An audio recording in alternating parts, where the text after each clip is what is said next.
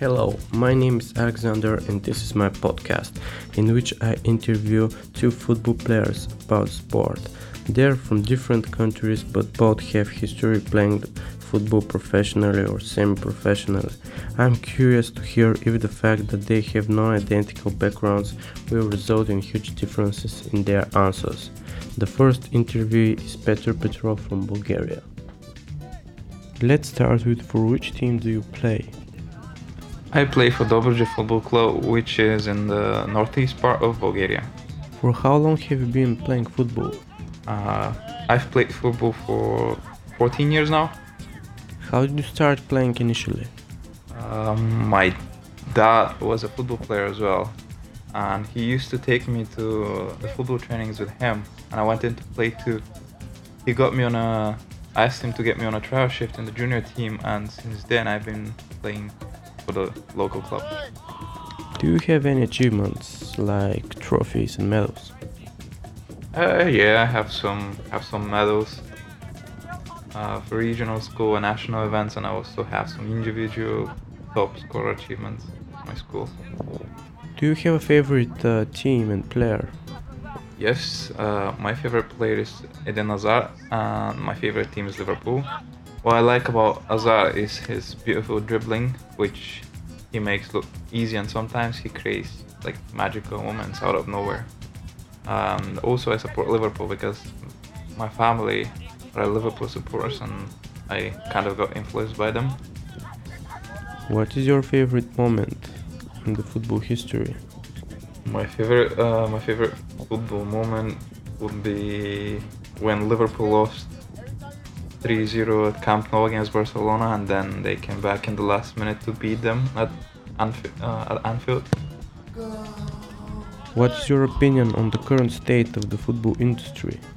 In my opinion, most of the young players who currently play for big clubs do not understand how important their role is, and they don't really take football too seriously.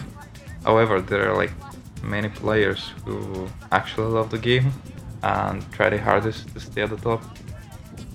Anyways, money changed football in many ways, and I think that more and more players are getting influenced by fame and money, and not by football itself. The next interviewee is Christian Lee from Scotland. For which team do you play? So I play for Edinburgh Napier, the second team. For how long have you been playing football? I've been playing probably just since ever I've been able to kick a ball, really, so about 3, to be honest, young age. How did you start playing in the first place? It's just something that everyone done when they were younger. Like in Scotland, everybody used to play, so. Do you have any achievements? With Napier, we won the league 2 years ago, and we were the highest performing club in Napier that year. And then this year we won the alumni game against the past students, which is the first time in 10 years. So, do you have a favorite player or team? I wouldn't so much have a favorite player.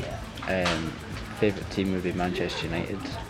Supported them since I was a young boy. What is your favourite moment in the football history?